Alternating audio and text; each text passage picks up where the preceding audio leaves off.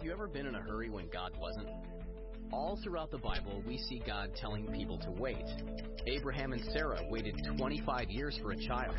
Jacob waited and worked for Rachel to be his wife for 7 years, and then worked for her for an additional 7 more. Joseph waited 13 years for the fulfillment of his God-given dream that he would one day be a ruler. The children of Israel waited 40 years before entering into the Promised Land. David waited over 10 years from the time he was anointed to become king until he was actually crowned king. Noah waited 120 years from the time God told him to build the ark until the time of the flood actually occurred. So why does God make us wait on the dream he has placed inside of us?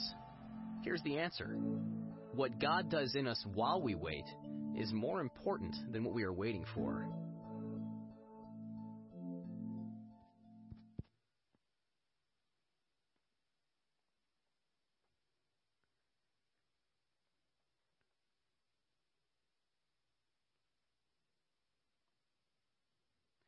How's that for waiting?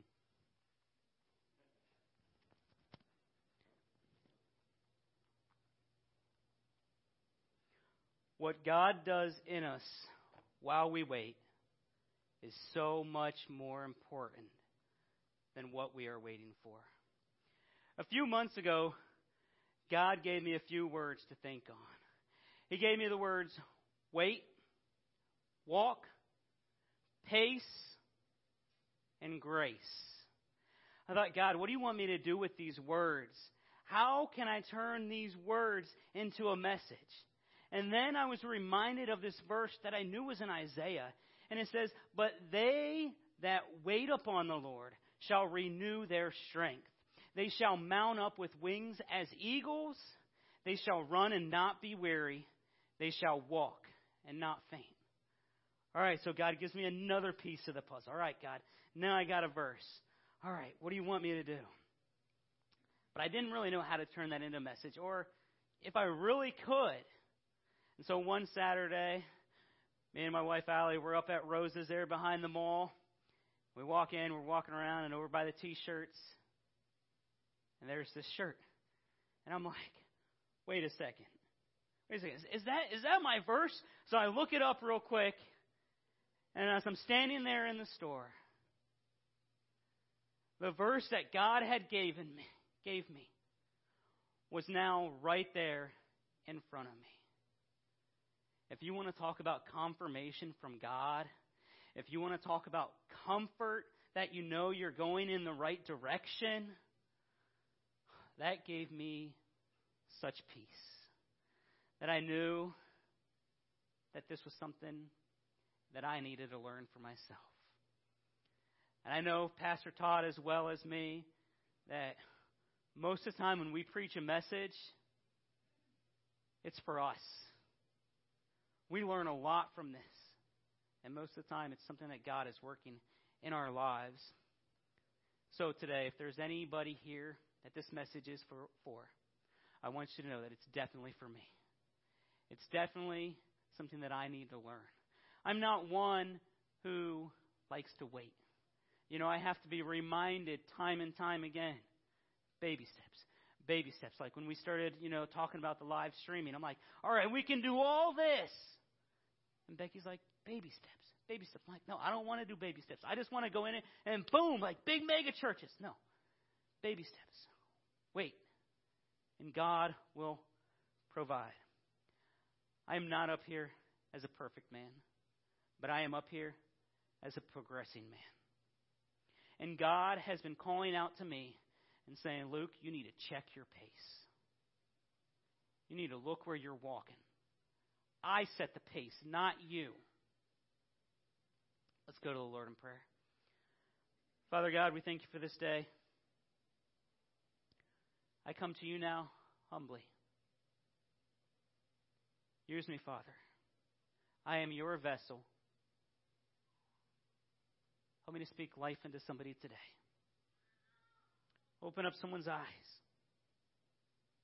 Open up my eyes. And let us know that you set the pace and you are in control. We ask this in your name. Amen. So I want you to bear with me over the next few minutes as we dive into the Scripture today. Normally I would be looking back there checking the time, but the clock is broken, so I guess that means I get to be done when I want to be done. I mean, I hope you guys are good with that. So, some years ago I read about a speedboat driver who recently survived a tragic accident. His boat was at top speeds that when it went up, with the combination of the speed and the way that the boat had turned, he was ejected from the boat immediately. And when he went down into the water. He went so far down that he said, I did not know which way was up. I couldn't do anything until the buoyancy of my life jacket began to pull me to the surface. Once he began to discover which way he knew was up, he could swim for the surface. Sometimes we find ourselves surrounded by confusing options, too deeply immersed in life's problems to know which way is up. When this happens, we need to remain calm, waiting for God's gentle tug to pull us in the proper direction. Sometimes our life vest be another Christian. Sometimes our life vest may be Scripture or a leading from the Holy Spirit. But the key is recognizing our dependency upon God and trusting in Him. How many of you here like waiting? Anybody here just love waiting? They just like going to the doctor's office, sitting for an hour. No, nobody likes waiting. Well, there are some people who like waiting. There are some people who like waiting for a good deal. If you pay attention to the news, there were thousands of people who waited this past Thursday just so they could get a Build-A-Bear for their child or them. I thought $31 was too much to pay for an animal, but they waited just so they could get a good deal. These same people who want to complain that church is too long are the same people who waited for 5 hours. Now it's an awesome thing for those with multiple children or parents who can't normally afford that. But where do we draw the line in waiting? Where do we say, you know what, that's just too much? In our generation, we are a microwave generation. So we want things right away.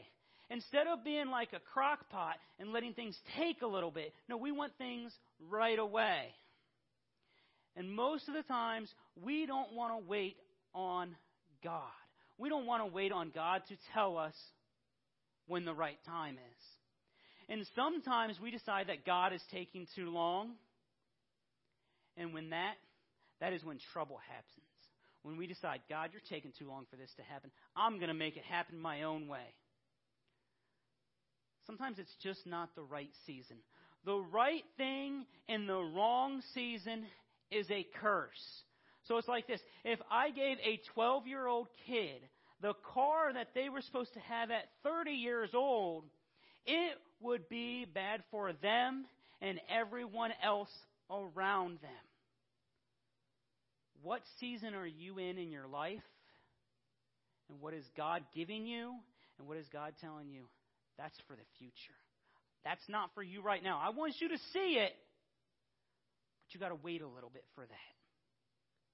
3 points to today's message. Point number 1, it can be said one of two ways. I couldn't decide which way I liked it better, so I wanted to put them both up there. So point number 1, keep the promise in front of you or keep your eyes on the prize. Paul said this in Philippians 3:14. I pursue as my goal the prize promised by God's heavenly calling in Jesus Christ. Let me say that again. Philippians 3:14.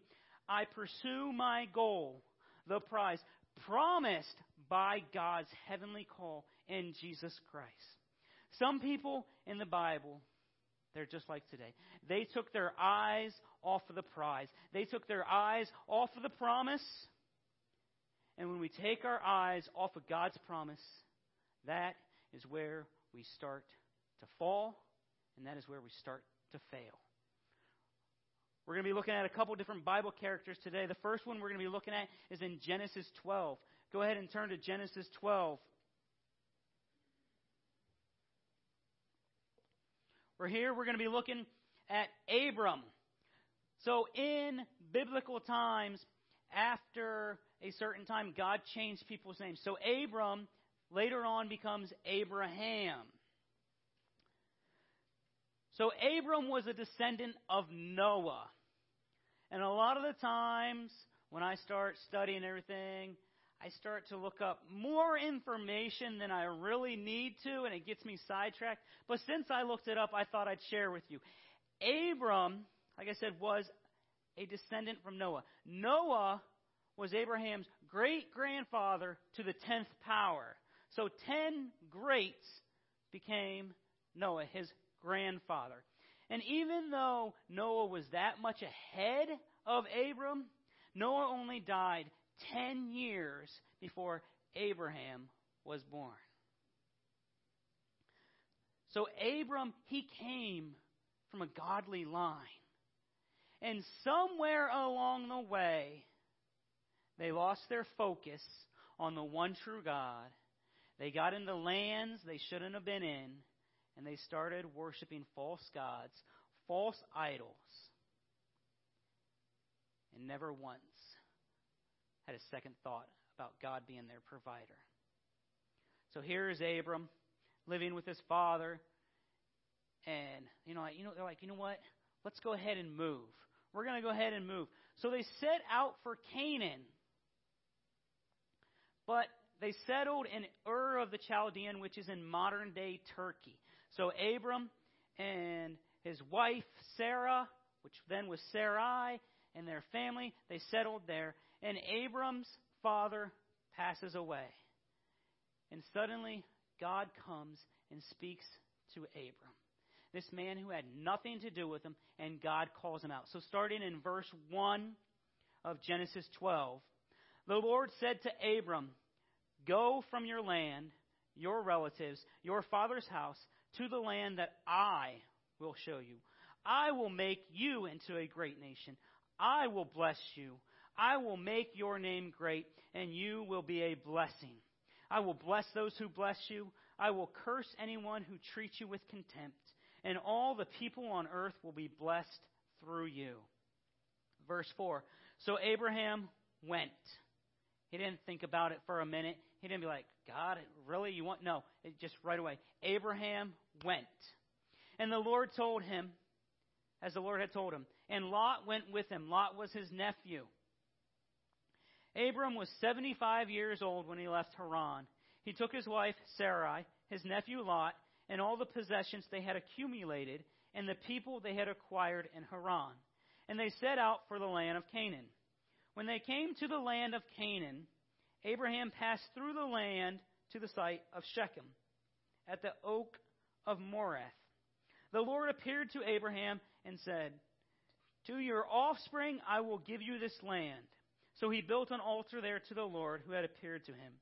From there he moved to the hill country east of Bethel and pitched his tent, with Bethel on the west and Ai on the east. He built an altar to the Lord, and he called on the name of the Lord. So Abram here, 75 years old, he has an encounter with God, and God says, "I want you to go."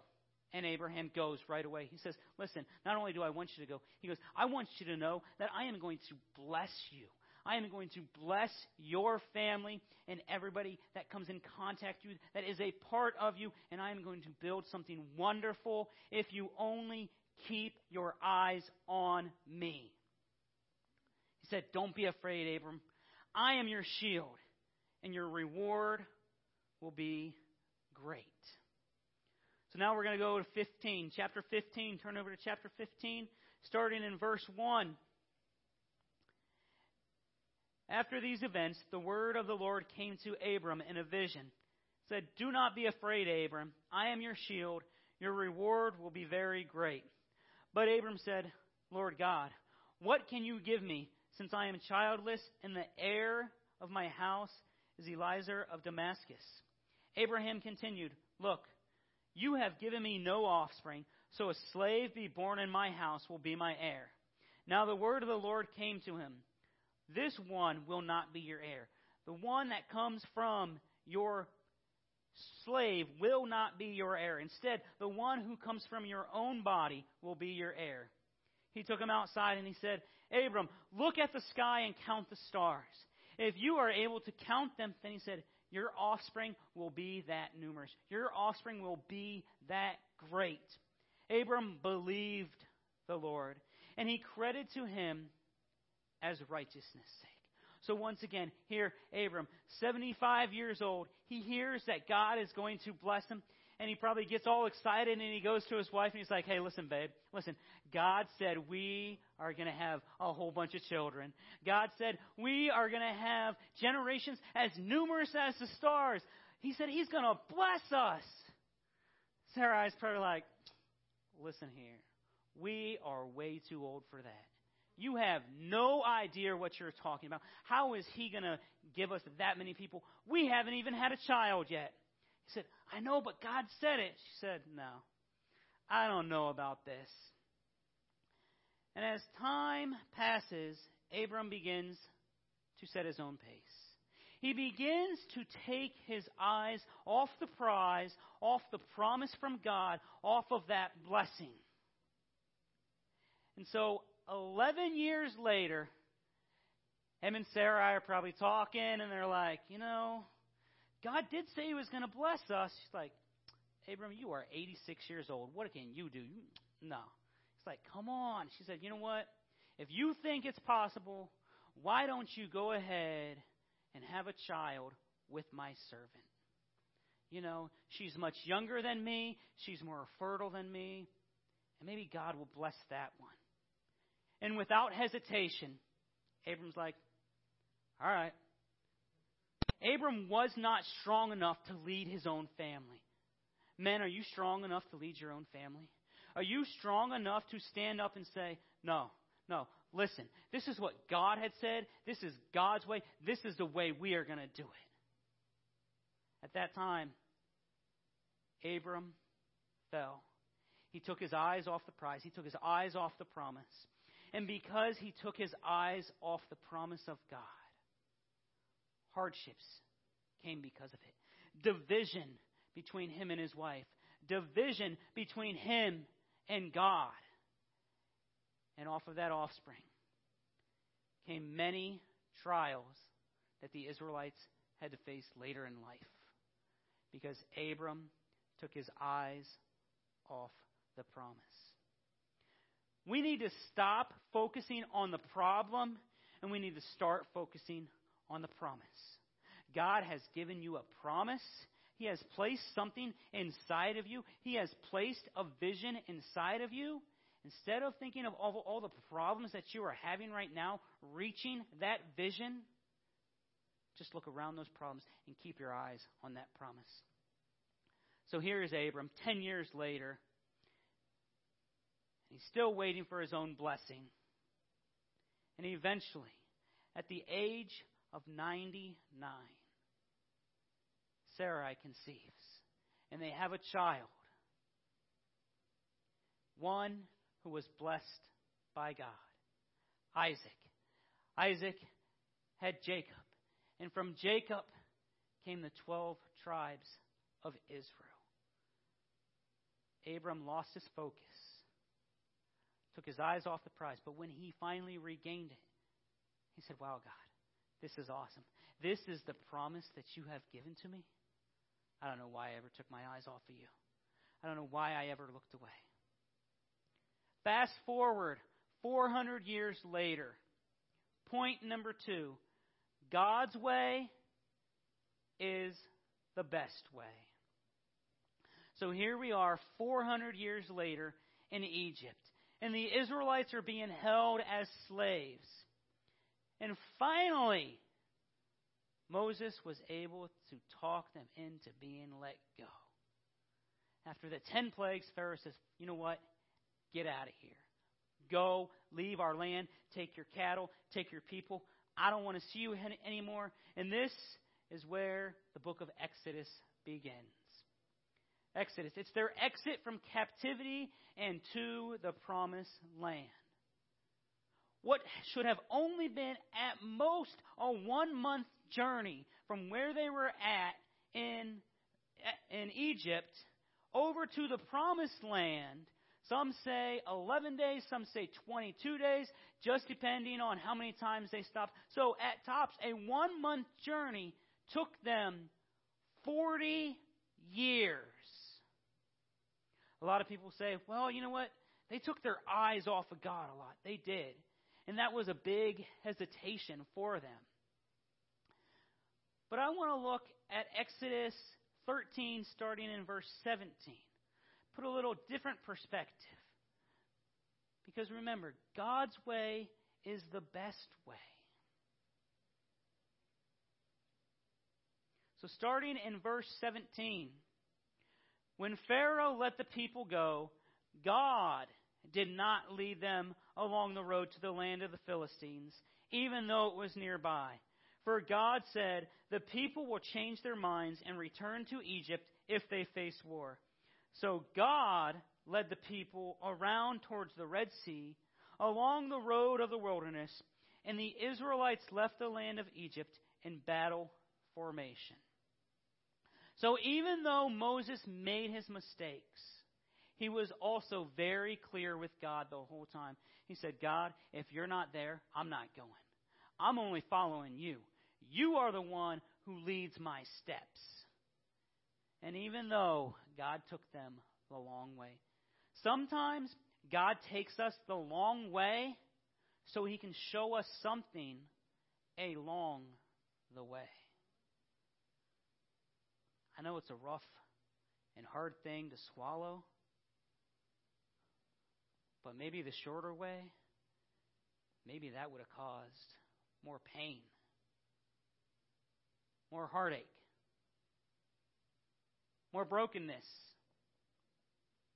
Maybe the shorter way would have ended up you so far from God that you wouldn't even recognize him if he stood right in front of you.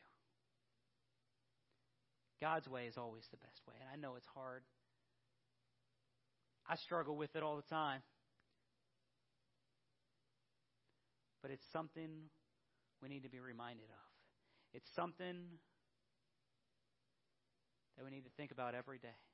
God, this is your way. Your will. Your way. There was a reason God had me wait till I was 26 to get married. Wait till I was 24 to find that person. If I would have started dating a whole bunch right out of high school, the brokenness that could have came from all those relationships could have been a stumbling block and could have been a barrier in between what me and my wife have now. Before I met her, I so wanted a girlfriend. I so wanted a mate. We would be at family functions. My sisters would have their men. My brothers would have their women. And I'm like, man, God, what about me? I'm serving you. I'm walking faithfully. Why can't you give me somebody? But I'm so glad I waited. Because he gave me the one who I love and adore more than anything. And when you wait for God's timing, things fall into place. God knew that if he let the Israelites go the short way, that the opposition that they would face would be too much for them to handle. He knew that once they stepped in that first little battle, they'd be like, wow, this is too much. We're giving up. We're going back. You know, I know, God, you said that promised land is ours, but this is too much for us to handle. Let's just go back to Egypt. He knew they would lose their focus. So he said, yes, this way takes you much longer. And this way does seem harder. And this way is going to make you trust me more. But it is the best way. I'm going to provide for you every single step of the way. I want you to know that every enemy that comes before you, you will be able to handle them and you will take them down. I have made you a promise, and that promise will come to pass. They could not see their reward. And sometimes that's like us. We can't see the end result. But that's where 2 Corinthians 5:7 comes in. For we walk by faith and not by sight. Because sometimes if you can see every battle, every hurdle that comes in front of you, you're just going to sit down and be like, no, I can't handle that. Look how big that is. There's no way, God. No. You know what? I'll just stay right where I am at. Go ahead and turn to Psalms 37. I was going to read one verse, but I want to read a good portion of this. I was reading this the other day and meditating on it, and I had picked out verse 23, but I just kept rereading the whole chapter. So we're going to read a good portion of the chapter, and I encourage you later this week just to maybe in your quiet time to open up to, I said 23, Psalms 37, my bad. Psalms 37. Psalms 37. I encourage you to read this week and really meditate on it. And it's an awesome, wonderful promise from God. So Psalms 37, starting in verse 1, it says, "Don't worry about the wicked or envy those who do wrong. For like grass, they soon fade away. Like spring flowers, they soon wither. Trust in the Lord and do good. Then you will live safely in the land and prosper. Take delight in the Lord. He will give you the desires of your heart. Commit everything you do to the Lord. Trust Him, and He will help you. He will make your innocence radiant like the dawn, and the justice of your causes will shine like the noonday sun. But still in the presence of the Lord, and wait patiently for Him to act. Don't worry about the evil people who prosper or fret about their wicked schemes. Stop being angry. Turn from your rage. Don't lose your temper. It only leads to harm. For the wicked will be destroyed, but those who trust in the Lord will possess the land. So the wicked will disappear. Though you will look for them, they will be gone. The lowly will possess the land and will live in peace and prosperity. The wicked plot against the godly. They snarl at them in defiance. But the Lord just laughs. I love that. How it says the wicked plot against the godly and they snarl at defiance. And the Lord's just looking down on them like, really? No. Laughing at them. You ain't going to prosper. You ain't going to. No. I'm God. I got this handled. Verse 13. But the Lord just laughs, for He sees the day of the judgment coming. The wicked, they draw their swords and string their bows to kill the poor and oppressed, to slaughter those who do right. But their swords will stab their own hearts, and their bows will be broken. It is better to be godly and have little than to be evil and rich. For the strength of the wicked will be shattered, but the Lord takes care of the godly. Oh, what a promise right there. As long as you are walking in His ways and you are living a godly life, God says, hey, I'm going to take care of you. Don't worry. You may not have a brand new car, but I'm going to supply everything you need. Verse 18, day by day the Lord takes care of the innocent, and they will receive an inheritance that lasts forever. They will not be disgraced in hard times. Even in famine, they will have more than enough. But the wicked will die. The enemies are like flowers in a field. They will disappear like smoke. The wicked borrow and never repay, but the godly are generous givers.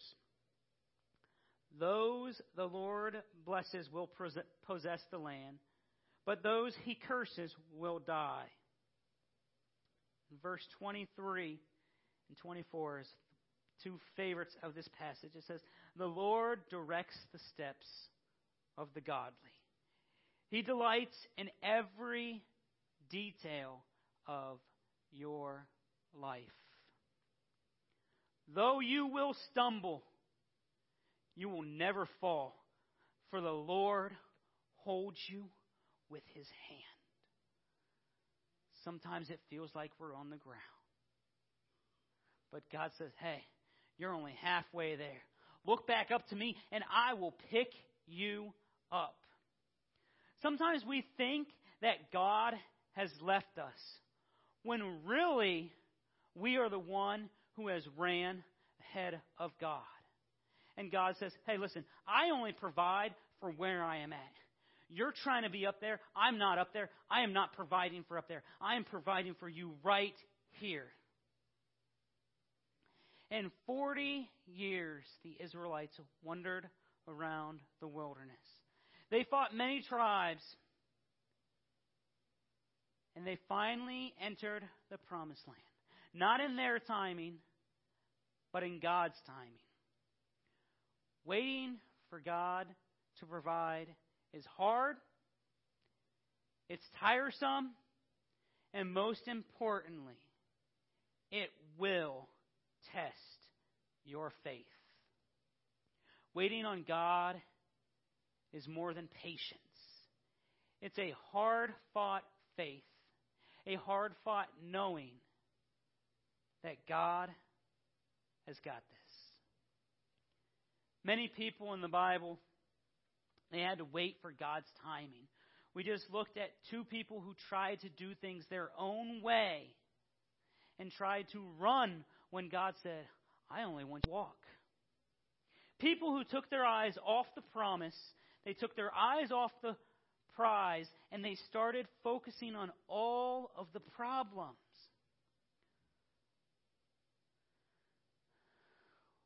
They did not think that God was going to provide for them. They didn't think that He was in complete control. Now we're going to look at two characters who kept their eyes on the prize, who kept their focus God. First, I want to look at Ruth. So you can go ahead and start turning there. It's in the Old Testament, just a small 4-chapter book. Not a lot of people know a lot about Ruth. But Ruth was an amazing, committed, and faithful servant. And without her waiting for God's timing, a lot of people in the Bible would not have been there. Because she waited for God's timing,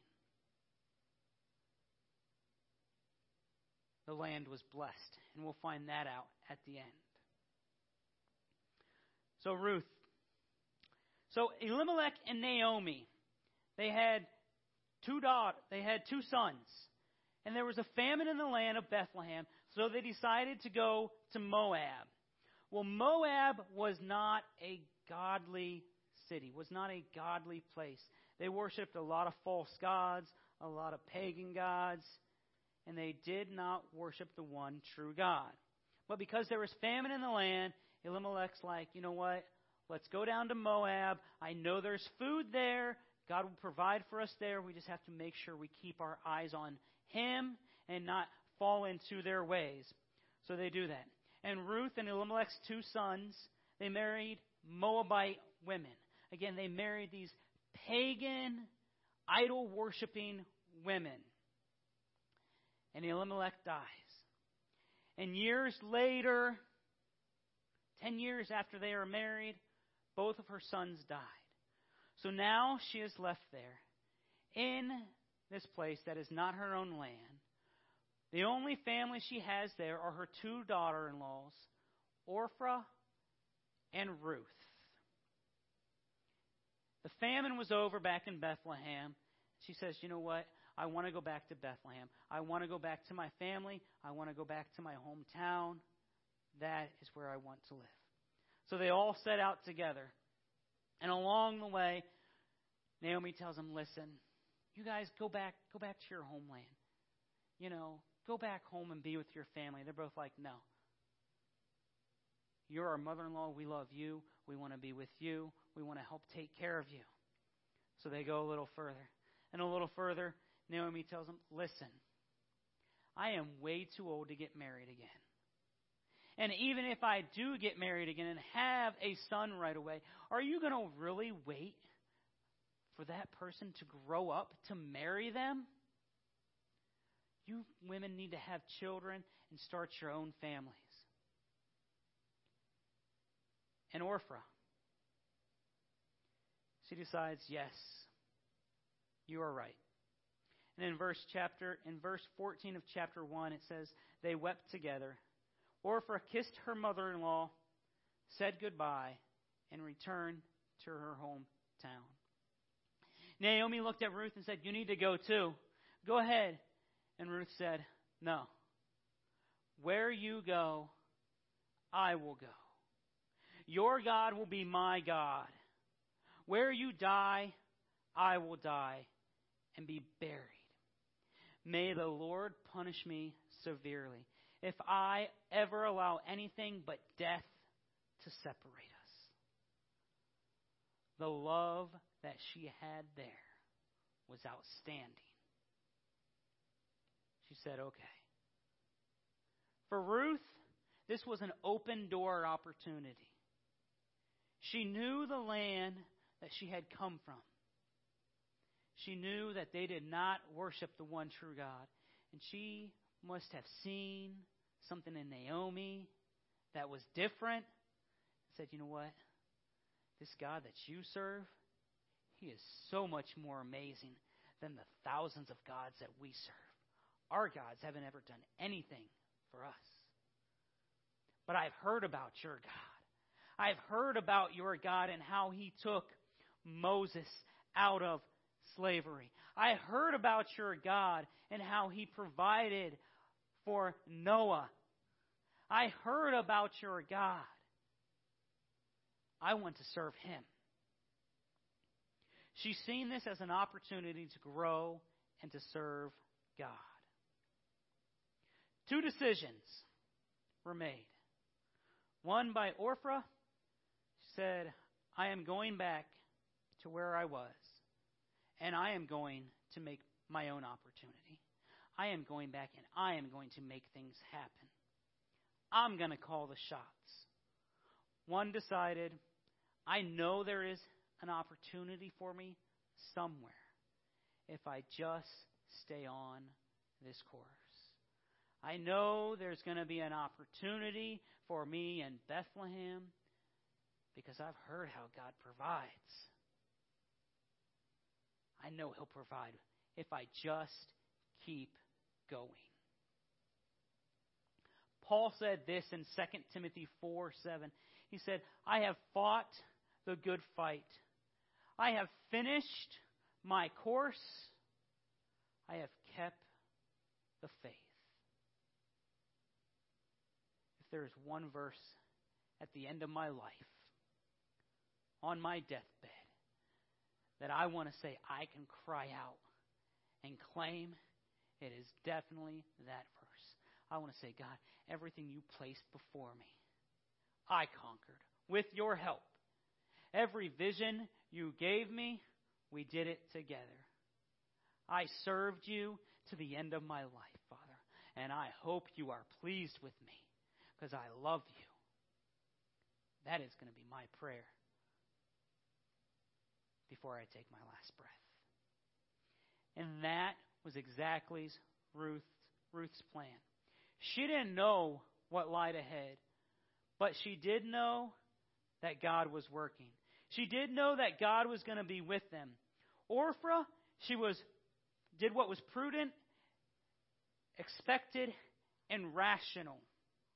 And that is exactly what the world tells us to do. It says, use all of your time and energy and all of your resources to do this. Like I said, it's the microwave generation we live in. We want things right away. We don't want to have to wait for it. We don't want to have to let that meat marinate. It's going to take a while. No, we want it right away. Here's the crazy thing. People spend their health trying to get wealth. And then at the end of their life, they have to spend their wealth trying to get their health. Because we want things right away. We want things now, and it's an endless cycle. So Naomi and Ruth, they go back, and they need a way to survive. And Ruth says, you know what? Let me go and glean the fields. After those who pick, I'll pick up the stuff that falls on the ground. And that way we have a little bit of something. So she goes to the field of Boaz. And she starts picking the stuff up. And Boaz sees her. He's like, wow, who are you? She says, I'm here with Naomi. And he says, oh, well, here's what I want you to do. I don't want you to just pick up the stuff that falls on the ground. I want you to go with these other women who I have favored. And I'm going to make sure that my men don't come near you and try and harm you. And when you are thirsty, I want you to make sure that you can stop and get a drink. I'm going to provide for you. So Ruth goes back. She tells Naomi this. I've been in Boaz's fields. And she says, Boaz? That is our kinsman redeemer. She said, that is your father-in-law's closest relative. If we find favor with him, you can marry him, and everything will be taken care of. So they put out this plan. And Ruth kind of goes to him, and she kind of lays down next to him. She says, maybe me and you can get together. And that does happen. It's awesome that it happens. Ruth waited for her Boaz.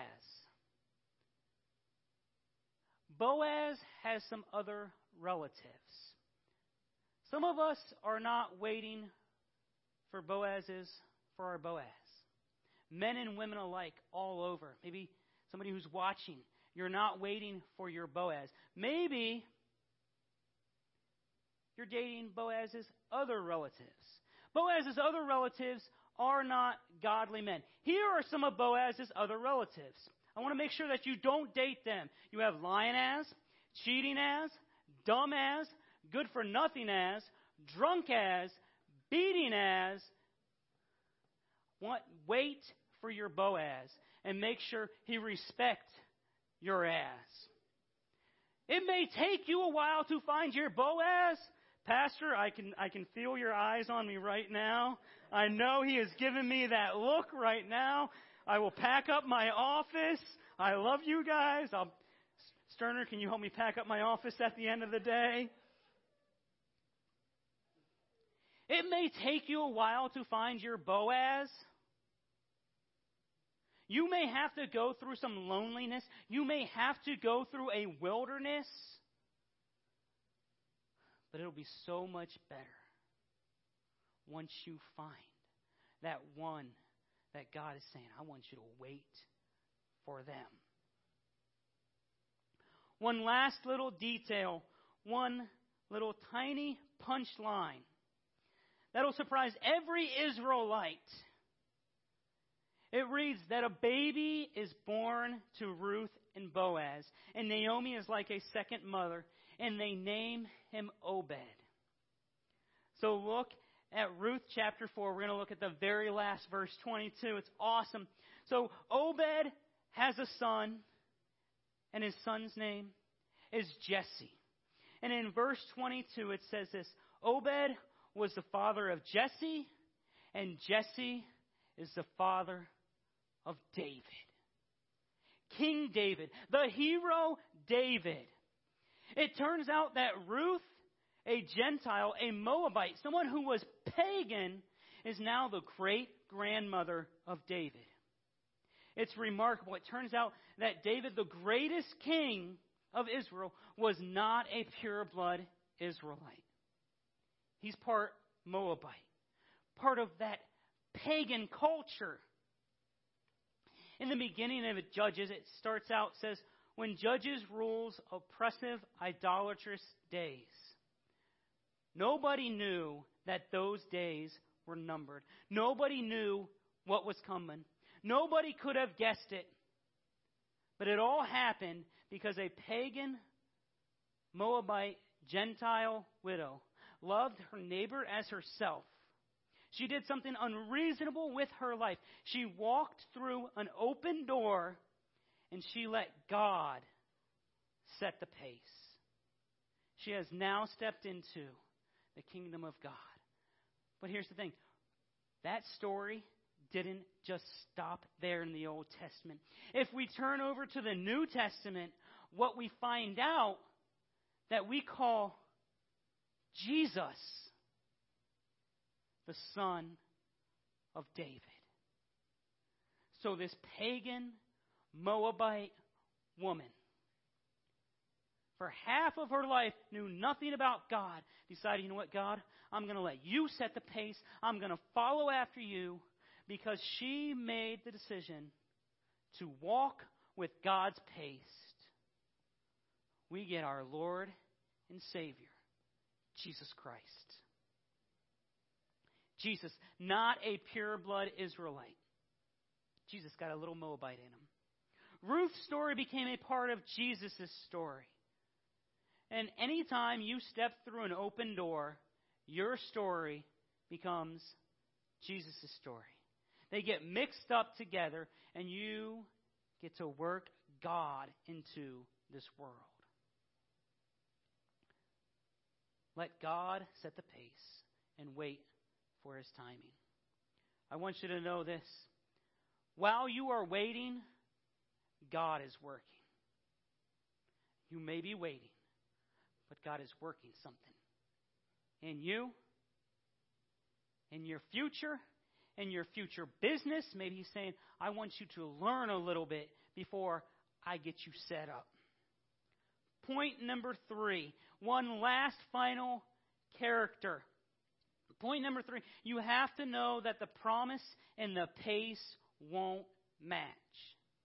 The promise and the pace won't match. You may think, God, why am I walking? I should be running. I should be a lot ahead of myself. So Joshua chapter 6. Joshua chapter 6, go ahead and turn there. So this is before they get to the land, the promised land.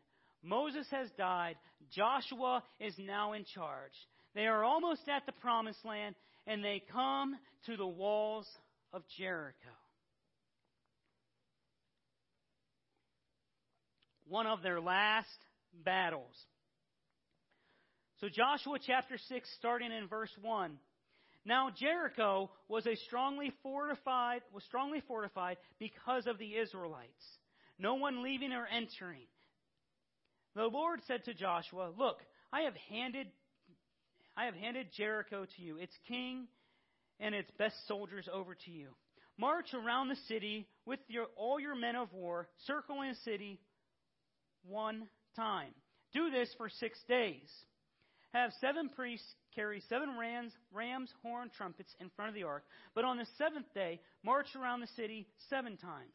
While the priests blow the trumpets, when there is a prolonged blast of the horn, you will hear its sound and have all the troops give a mighty shout.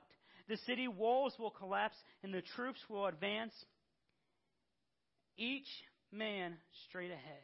I want to take a closer look there at verse 2. Here is what God said. God said, I have handed it to you. Not, I am going to. He said, listen, I already have. I'm already there. I have handed it to you. But here is what you need to do. You need to walk at my pace. I know if I was Joshua in that place, I'd be like, whoa, hold up, God, hold up. You want us to do what? You want us to walk around the walls. God, look at all the people we have conquered over the last 30-some years. You don't think we can handle them? Come on, God. And God said, no, I'm setting the pace. I want you to walk. It's in my timing. Trust in God's timing. It's better to wait and have things fall into place than to rush and have things fall apart. God's saying to him, listen, trust me. Trust me all the way. So they go ahead and they do this. And on the first day, they walk around. Now the walls of Jericho, from research that I was doing, was about 9 acres. So 3 city blocks. So day 1, 3 city blocks. Day 2, 3 city blocks.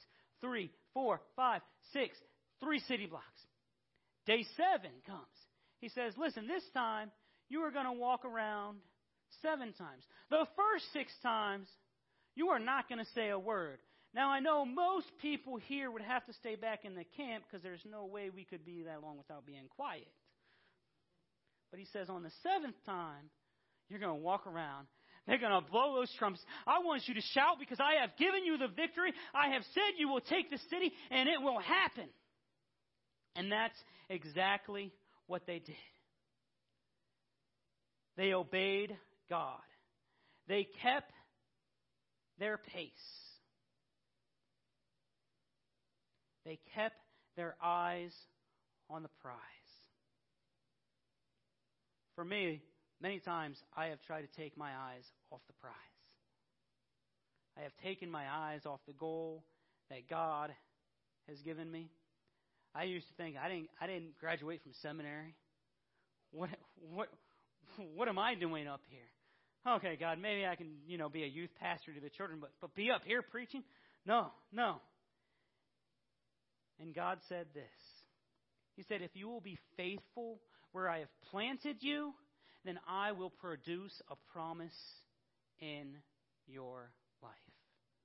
Maybe your greatest breakthrough is going to be where you are right now. What kind of pace are you walking? So we hop up on the treadmill of life and we start walking. We're like, all right, God, I've got this. I can do this. What have you called me to? And all of a sudden, we're like, God, wait a second. This is kind of slow. I can do more.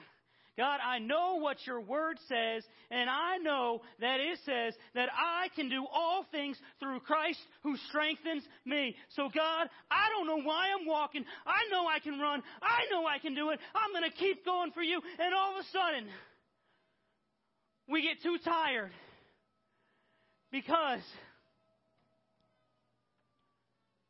we did not let God set the pace. And we walk away from the Christian life. And we say, that wasn't for me. I can't do that.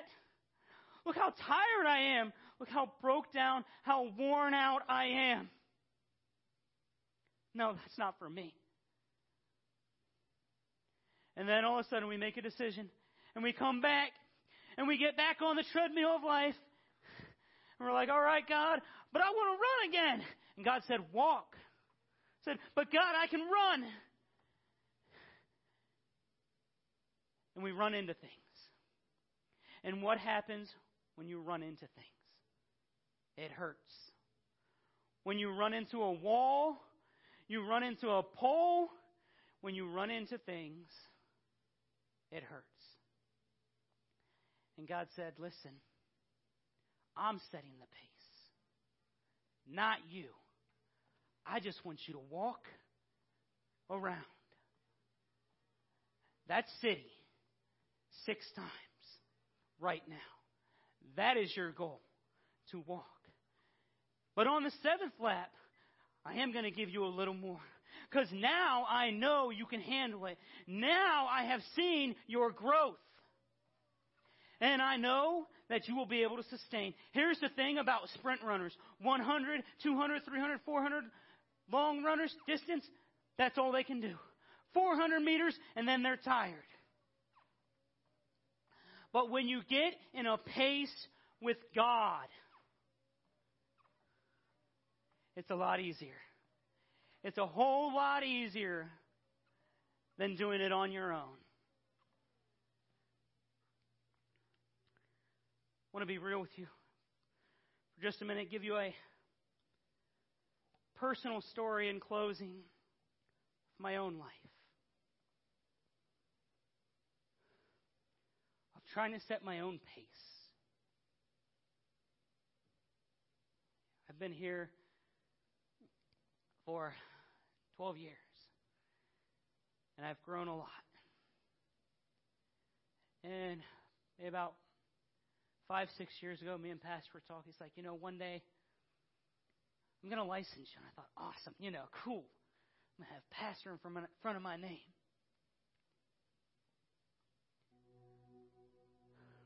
But that's all it was to me at that moment.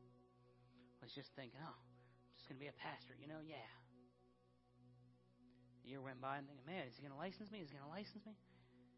And I thought, man, what am I doing wrong? God has called me to the ministry, and I wanted my own pace. And if he probably would have licensed me at that moment, right away, when I was like, all right, I'm ready, the truth is, I wouldn't have been ready. I could have made a lot more mistakes. So 2 years ago, we get licensed. I'm like, cool, this is awesome,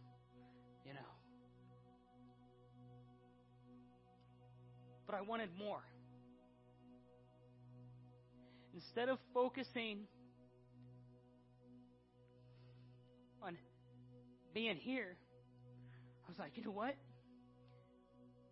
Maybe I should be somewhere else. Maybe God's calling us somewhere else. And I thought, I'm tired of working a 9-to-5 job. I just want to be in the ministry. And I started focusing on that as a problem. And last year I had sent a resume out. And me and Allie, we went and visited the church. And I wasn't letting God set the pace. I was trying to do it on my own. Instead of being faithful where I was at and letting God build me, I tried to uproot myself and thought, maybe it's over here.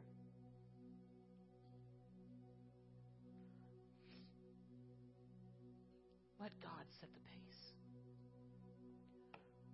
Great and mighty and wonderful things will come when you let God set the pace. I know you're at that job that you hate, that you despise, but maybe that is where you're going to have your biggest breakthrough there. Maybe that is where you will build a relationship and you will bring somebody else to Christ. So as the praise team comes up here, we're going to end this service with a shout of praise. Because God has given us the city. Go ahead and stand today. We are going to end. I want you to shout. I want you to thank God because He said, I will give you that city. I have torn those walls down if you just let me set the pace. Father God, once again I come to you humbly as your child, as your servant, as one who is progressing. Help us to follow your pace, to walk in your ways, to not try and run ahead of ourselves, to not try and run ahead of you, but to trust in your timing. We ask this all in your heavenly name.